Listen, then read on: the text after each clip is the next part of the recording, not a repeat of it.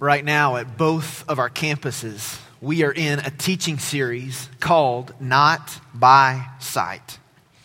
Ordinary people, extraordinary faith. And we've been in a conversation for a while now about what faith in God looks like according to the Scriptures. And we've said several things and really discovered several things about faith as a church family so far. One of the things we've talked about is that we've said faith is resting our whole weight on God. All of our hopes, all of our dreams, all of our future, resting all of that on who God is. We've also said that faith in Christ is not a decision we make. Faith in Christ is a life that we live. Meaning, there's not just one moment in time that we choose to cross the line of faith and it's over. No, living by faith is a constant moment-by-moment decision. It's the way we live our life. And one of the statements we've talked about every week is the answer to the question, what does it mean to live by faith? If we're going to talk about this stuff, it's very significant that we know and have a clear understanding of what it means to live by faith. And we've been looking at a statement that I want to put up on the screen as we begin this morning. But here's the answer to that question. What does it mean to live by faith? It means this: to live life, not trusting in myself, but resting moment by moment in His very life in me. I hope you're to a place now where you can almost recite that statement. We've said it so many times. But at least for me, it's been convicting every week as we've looked at that statement to hold my life up against that statement and ask the question, is that true for me? Is it true that I'm living my life not trusting in myself, in my ability or what I can do, but resting moment by moment in the life of Jesus that is in me? In the early parts of my day, who am I looking to? In the moments of crisis, where do I turn? When I really think about who I desire to please, what's the answer? Because if it is not me resting my weight on God and looking to Him, then I'm depending on myself and I'm not living by faith. And it's been encouraging for us just to hear stories from both of our campuses about the way God is using this series to transform people and giving them a clearer understanding of faith. As we begin this morning, I want to read a statement by James McConkie. Here's what he said: faith is dependence on God. And this God dependence only begins when self-dependence ends. And self-dependence only comes to its end with some of us when sorrow, suffering, affliction, broken plans and hopes bring us to that place of self-helplessness and defeat. And only then do we find that we have learned the lesson of faith. That's the picture. That means that if you and I have walked through a difficult circumstance and our faith has not been deepened, we've missed God's greater purpose for that time in our life. And this weekend we continue the conversation. So if you have your Bible, I want you to turn to Hebrews chapter 11. And in just a moment, I'm going to read 3 verses for us, starting in verse 20. If you don't have a Bible this morning, we're going to put this on the screen because we would love for you to follow along with us as we read our primary text today. Here's what the Bible says in Hebrews 11, verse 20. By faith, Isaac blessed Jacob and Esau, even regarding things to come.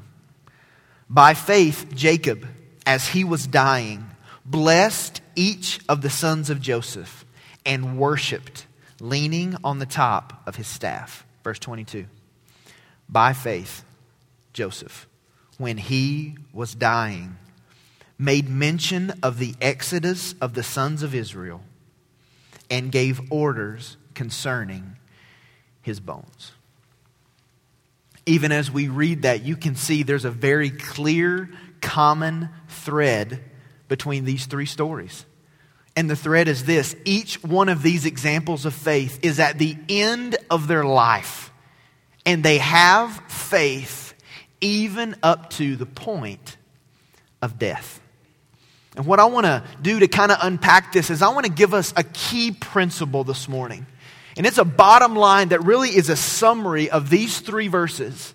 And then we're going to come back and really unpack this verse by verse. But before I give you the key principle, I want to define two of the phrases that are going to be in this key principle so that when we read them, we're all drawing from the same context. Because understanding these phrases is very, very important to understand the text this morning. Here's the first phrase I want to define for us: generational faith.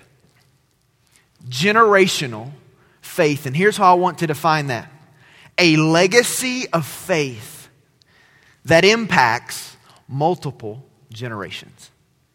Generational faith is a legacy. It's a foundation of faith that impacts multiple generations, meaning it is possible by the way that you and I live our lives by faith that we can paint a clear picture for the next generation about what resting their whole weight on God looks like.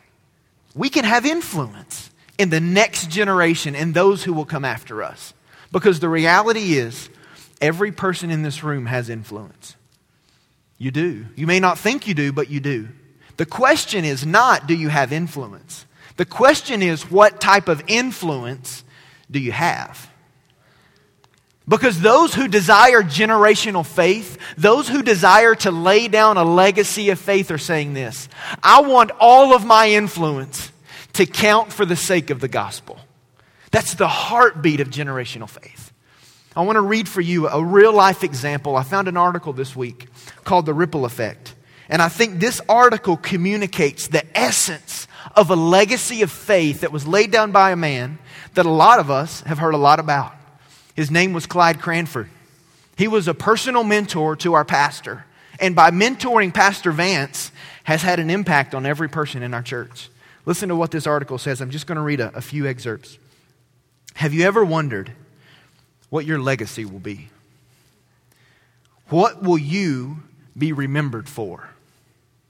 What impact will you have in other people's lives?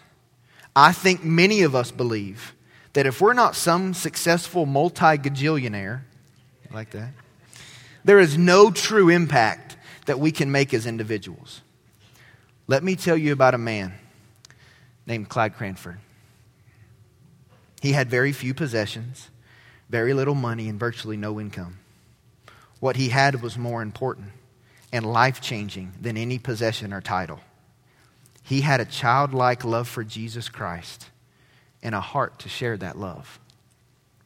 So what can a man with no income, no corporate job, serious health issues, and seemingly small ministry do to affect the future for hundreds of people? The answer to that became visible at Clyde's funeral. During the service, everyone who had been personally mentored by Clyde over the years was asked to stand. A handful in the crowd stood. Then everyone who had been taught or affected by those students were asked to stand. The entire crowd stood up, and there were hundreds. Now, 11 years later, there are ministries all over the USA and the world because of the foundation Clyde laid with just a few young men. Very much like when a pebble is thrown into the calm lake, and from that one small stone, a ripple effect takes place. By his faithful service to God and to a handful of people God brought into his life, a ripple effect continues to spread to this very day across the globe. That's the picture of a legacy of faith. A man who chose to live by faith, and because he did, it painted a clearer picture for generations to come about what resting your whole weight on God really looks like. That's the first phrase that's important: generational faith, a legacy of faith that impacts multiple generations. Here's the second phrase: Finishing well. Finishing well. Here's how I want to define that for us this morning. Growing in fellowship with God and others until our last day. Continuing to grow in fellowship with God and with others until our last day on the planet. You see, the Bible teaches that all of us are here for a season. We're here for a time. We're caught up in time right now living on the earth. But there's going to come a day when all of us will leave this earth and move out of time and enter into eternity. And in the context of eternity, our time on earth is not very long. And a desire to finish well is a desire to say, in my brief moments on the planet, up until my final breath, I want to continue to passionately grow in my relationship with God and in my relationships with other people. That's the essence of finishing well. It's understanding that there's nothing more important you can do than grow in your relationship with God and your relationship with other people. Paul, the apostle, said it this way in 2 Timothy, writing about finishing well. He said, "As for me, my life has already been poured out as a drink offering to God. The time of my death is near." He said this. He said, "I've fought the good fight. I finished the race, and I have remained faithful." He continued to grow in his fellowship with God and fellowship with others until his last day. I want to read another real-life example for you. A lot of you know this past summer, we had the chance to lead the pastors' conference for the Southern Baptist Convention. It was a huge honor for us as a church. We got to do a conference for around 9,000 pastors from all over the country within our denomination. And as we were really dreaming up that conference, we asked the question, who would we love to speak into the life of our denomination? Who were the voices, the men of faith, who we would love to speak into the pastors of the SBC? And then one of the names we came up with was Dr. Billy Graham, the greatest evangelist of our lifetime. A man that has been used by God to impact literally millions upon millions of people. And the way that fleshed out was Dr. Graham wrote a letter that he wanted to be shared at our conference. And so he sent his pastor, Dr. Don Wilton. And he wrote a letter to us. And I want to read you just a few portions of that letter. And listen for the heartbeat in this that has a desire to finish well.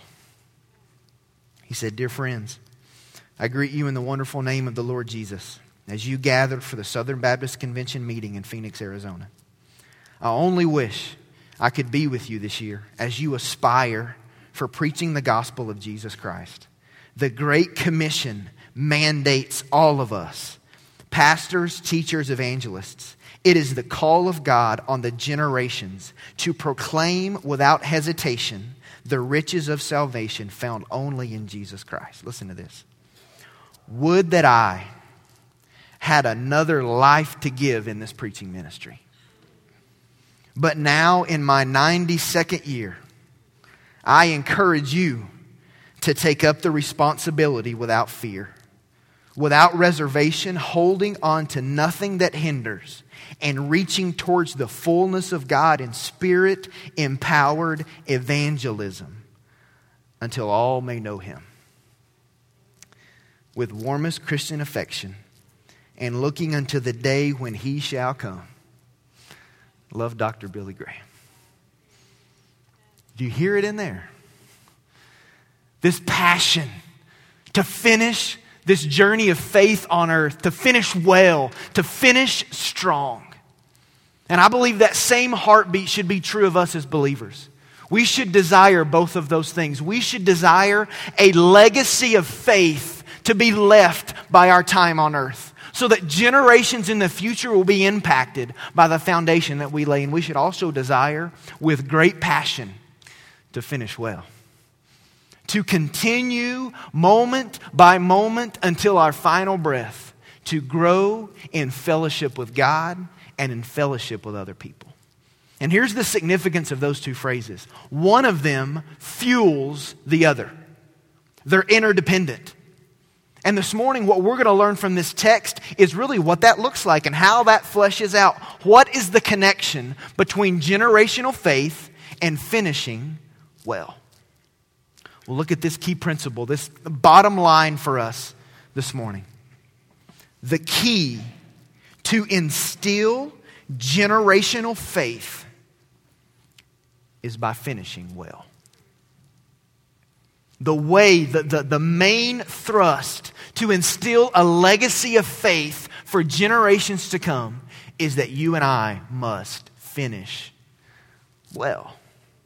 All three examples that we see here in Hebrews 11 in our text this morning, it's all examples of men who had a passion to see the generations that followed understand faith in God. And in all three examples, these men are in the last days of their life, but they have the desire to finish well. And it's important to understand this morning, there are things that we can and cannot pass on to the next generation. That's very important.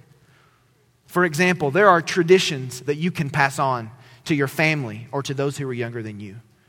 There are assets financially. There are possessions. There are memories that can be passed on. But there are also some things we can't pass on. We cannot pass on eternal life to the next generation. But we can leave a legacy of faith so that you and I are known as men and women who walked with God. That's significant. I have people all the time who come and I'll ask them about their personal salvation story. When did you come into a relationship with God? And they'll make statements like this. Well, my mom was a Christian, so I've always been a Christian. Or they'll say, well, my family always took me to church, so I've always been a spiritual person. Or they'll say, my family is religious, so I've always had a relationship with God. Listen, that is incorrect and not biblical. Look at this clarifying statement on the screen. Eternal life is not inherited. It is received. Eternal life, life in Jesus, cannot be passed down by your parents. It must be received. It is a personal decision for every individual. Let me show it to you in the scripture. Look at Romans 10, 9 and 10, and I've underlined the words that emphasize that it's personal. If you confess with your mouth Jesus is Lord and believe in your heart that God raised him from the dead, you will be saved.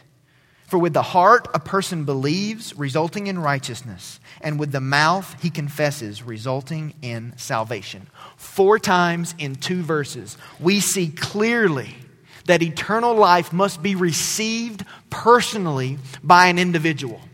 You see, your parents can't pass on to you, or your family or those closest to you can't pass down eternal life. Actually, it's the opposite. Look at this verse in Ephesians chapter 2. Once you were dead, doomed forever because of your many sins, we were born under an evil nature, and we were under God's anger. You see, your parents didn't pass on to you spiritual life. They actually passed on to you spiritual death. You see, our hope for eternal life on our own was found in Adam and Eve. And when they chose to sin, for generations to come leading up till today, humanity has been separated from God and declared spiritually dead. You see, we can't pass on eternal life to the next generation. That's not what generational faith is all about. Here's what generational faith is all about. It's you and I declaring to the next generation, the greatest thing you can live for is Jesus. The greatest thing you can chase after and pursue is an intimate love relationship with God. The greatest thing that you can invest in is God's kingdom. But while there's no guaranteeing that we can assure eternal life for the next generation, there are some common themes that we see throughout history and we see in this text that will position the next generation in a better way to hear and respond to the gospel. If the key to instilling generational faith is finishing well, what are the common themes we see in the lives of Isaac, Jacob, and Joseph that we can learn from and apply to our lives? I want to give you 3. And with each one, I want to give you an application statement that hopefully will give us an understanding about what it means to leave a legacy. Here's the first common theme that we see in the text. Eternal perspective. Eternal perspective. Here's an application statement. Today, I am to serve the next generation in light of eternity. Today, I am to serve the next generation in light of eternity. The first example we have in the text is verse 20, and it's Isaac. And honestly, Isaac is a man in the Bible that we don't know a lot about. We know the least about Isaac of any of the people in this family. But what the Hebrew writer chooses to highlight is Isaac at the end of his life.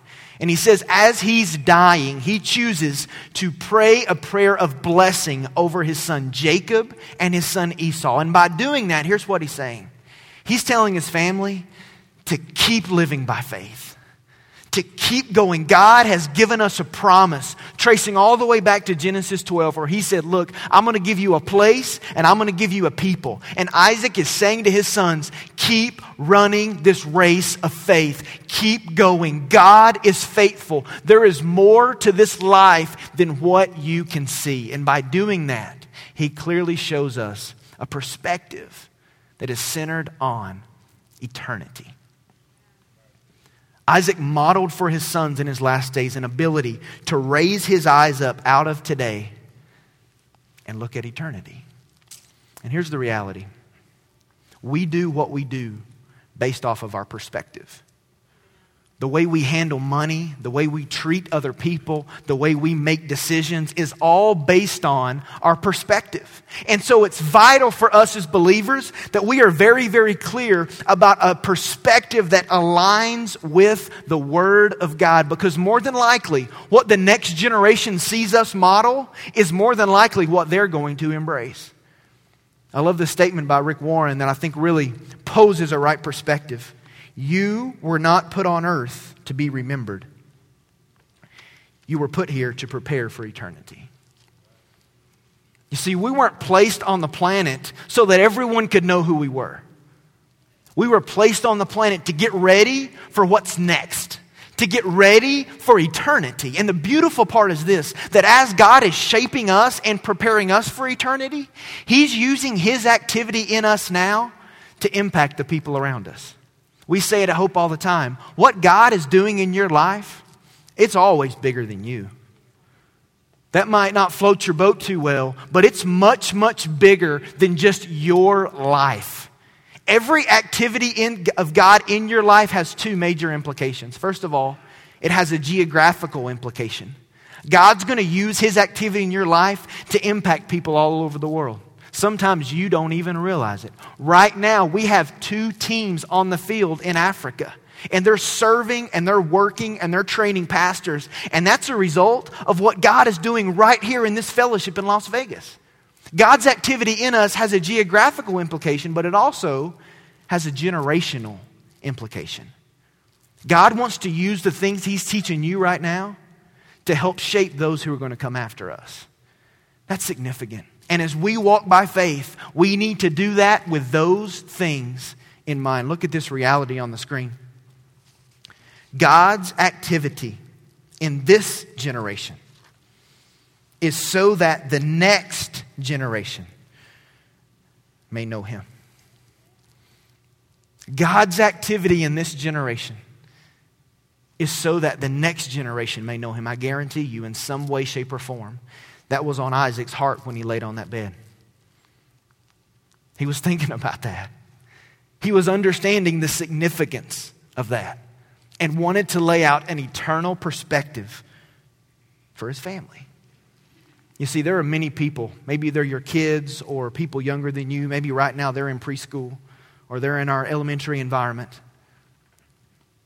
they're going to grow up one day to be adults, to make adult decisions, to have families, to have influence, to have jobs. And there's going to come a day when they're going to die. There's going to come a day when they're going to stand before God.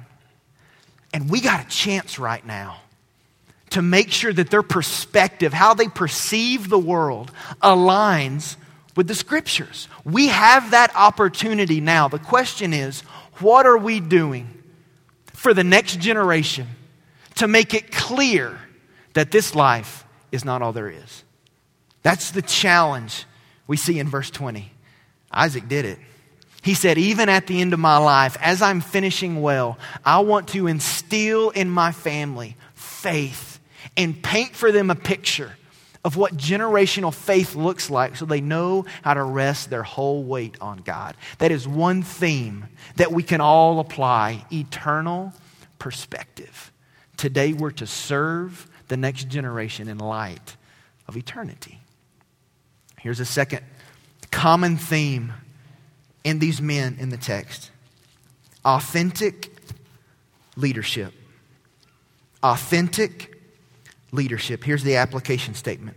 Today, I am to model for the next generation an authentic relationship with Jesus. Today, I am to model, I am to demonstrate before the next generation what an authentic relationship with God looks like. The next example we have is in verse 21, and it's that of Jacob. Jacob was the son of Isaac. And once again, this is a time the writer highlights Jacob is at the end of his life. And the writer highlights, he says he did two things. First of all, he prayed a prayer of blessing over Joseph's sons, and he worshiped God. There's a phrase there that says, while leaning on his staff. That could actually be translated bedpost. So see the picture. Jacob is in the last days of his life, and he's leaning on the bedpost. And in one regard, he's praying with passion a blessing over Joseph's sons. And in another regard, he is worshiping the God of heaven. And this word worship isn't just singing some respectful hymns. It means to lower yourself in order to stand in awe of who God is. It's passionate, excited worship of God. And here's what I bet. I bet the people who were in the room when Jacob was doing that never forgot that moment the rest of their time on the planet Earth. They never forgot seeing their dad or their great-grandfather or their friend Jacob at the last moments of his life, leaning up against the bedpost, praying over the next generation and worshiping the God that he loved. There was no crowd. There was no audience. He didn't have to. But in that moment, those people saw an authentic relationship with God. And another common thread for those people who instill a legacy of faith is authenticity in front of the next generation. Let me give you a leadership principle. Authenticity is modeled when my public life and private life are consistent. Authenticity is modeled, it's seen when who I am in public and who I am in private is the same. You see, there were many moments when Jacob was a great leader in front of crowds and in front of people. In this moment, there was no crowd. There was no audience. But still, those who were closest to him were able to see a man who was authentically passionate about his God. And I believe one of the biggest obstacles for many people in the next generation to really believe that what we're saying is true is they see two different people.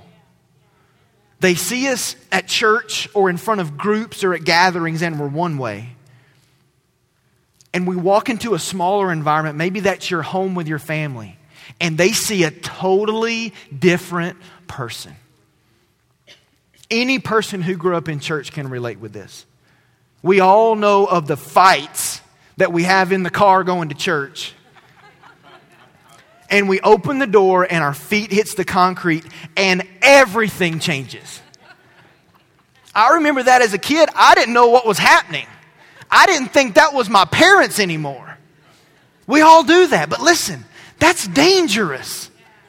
And that's not authentic leadership. Who we are in public and who we are in private have to align. And listen, if you struggle with that, and even as I said it, if you're convicted, who you are in private, that's the real you. The rest is just a show. Who you are when it's just you, or when it's just those who are closest to you, that's who you really are. That's significant to understand.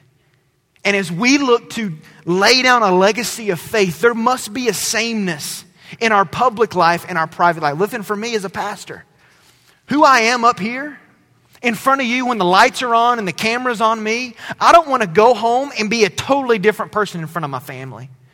That's not integrity. That's a show. That's a lie.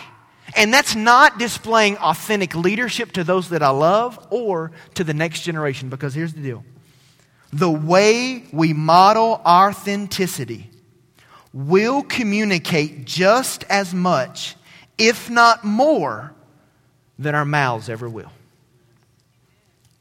The way we model authentic leadership and authentic relationship with God will say as much, if not more, than anything that ever comes out of our mouth. We see that in the life of Jacob. In his last days, he didn't check out. He didn't say, I'm done. He continued to passionately invest in the next generation and to finish well by worshiping his God. Authentic leadership today, you and I are to model for the next generation an authentic relationship with Jesus. Here's the third thing we see in this text. Intentional instruction. Intentional instruction. Here's the application statement. Today, I am to teach the next generation to apply biblical principles. We are to teach, we are to instruct the next generation to apply what the Scripture says. The third example we have is that of Joseph. And once again, Joseph is on his deathbed. He's in the final days of his life. And he chooses to use those moments to speak into the life of his family. And here's what he says. He begins to talk about the promise that God has given his family. The promise that one day God is going to deliver them and give them a place and give them a people. And he reminds them about God's promise. He gives them instruction concerning God's promise. He says, keep going. Keep pressing forward. Our God is faithful. And then he says, listen, when I die, I don't want to be buried in Egypt where I've spent most of my life. I want to be buried in this promised land because I believe in my heart that it's real. You see him using those last moments to give instruction to his family. Now, there's a passage of Scripture in the Bible that we really talk a lot about when we talk about this idea of instruction. And I want to put it on the screen. I want to read it for us this morning. It's in Deuteronomy chapter 6, and here's what it says. You shall love the Lord your God with all your heart, with all your soul, and with all your might. These words, which I am commanding you today, shall be on your heart. You shall teach them diligently to your sons, and shall talk of them when you sit in your house, and when you walk by the way, and when you lie down, and when you rise up. You shall bind them as a sign on your hand, and they shall be as frontals on your forehead. You shall write them on the doorposts of your house and on your gates. The word that's used, that everything kind of hinges on, is the word diligently. That's a pretty black and white word. If I were to sit down with you this morning and say, hey, are you diligently instructing the next generation how to apply biblical principles? You don't really have to think about it. You either know or you don't. It's pretty black and white. And I believe the example we see here from Joseph is a man who said, because I want to lay down a legacy, I'm going to make a priority of laying out biblical instruction to those who are going to come after me. I wrote this in my notes. One of our highest priorities as a church must be to pass on to the coming generations what God has done in and through us. that they might know the glory of God and understand His greatness. Here's the simple question. Are you teaching those who are younger than you the Bible? Simple question. Are you currently investing biblical principles into those who are younger than you? It may be your children, it may be your family, it may be just some people you mentor or walk with. But I believe for the believer who wants to lay down a legacy of faith, there is an intentionality and a priority in investing biblical principles into the next generation. Because if you don't carve out time to do it, and I don't carve out time to do it, it will never happen. And it doesn't always look like a sermon. It doesn't always look like a Bible study. Most of the time, it's relational. But it's you putting a stake in the ground to say, you know what? I'm here, but I'm not going to be here forever. And there's some stuff God's done in me that I want to instill in the next generation. And one of the best ways I can do that is by giving them intentional instruction and diligently teaching them how to read and understand the Scriptures. Eternal perspective, authentic leadership, intentional instruction. Those are the themes we see from Isaac, from Jacob, and from Joseph. I know there are some of us in the room today, and when we talk about generational faith and finishing well, you've believed the lie of the enemy. When it comes to generational faith, you've believed the lie that you don't have time to invest in the next generation. You got to get past that. You got to get past thinking your schedule is so full and there's so many things going on. I don't have time to spend with those who are younger than me to invest in them. Listen, that's not biblical.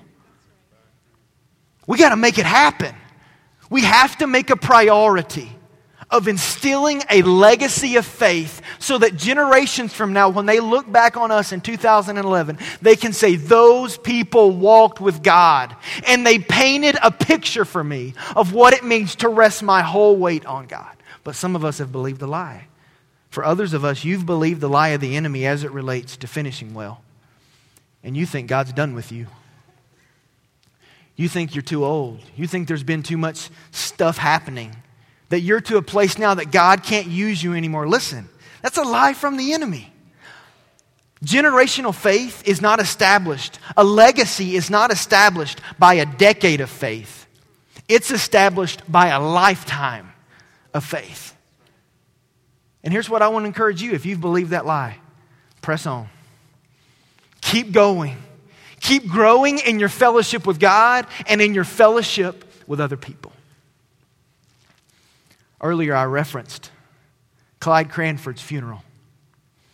I think it's an unbelievable picture to think about hundreds of people standing up who had all been influenced by a guy who was no longer on the planet.